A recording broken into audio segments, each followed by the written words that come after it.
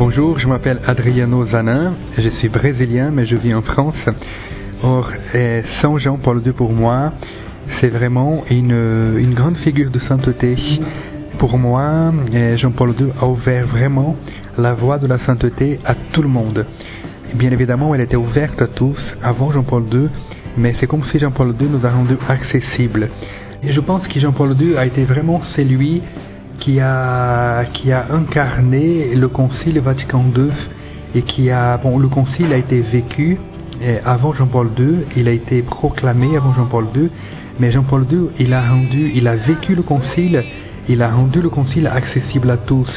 Quand on pense par exemple à toute sa réflexion autour de la sexualité, de la chasteté, de la vie de mariage, on voit que la vie humaine telle que nous la vivons aujourd'hui, dans notre patte humaine, dans notre vie de tous les jours, Jean-Paul II nous a montré qu'elle peut être un chemin de sainteté pour nous.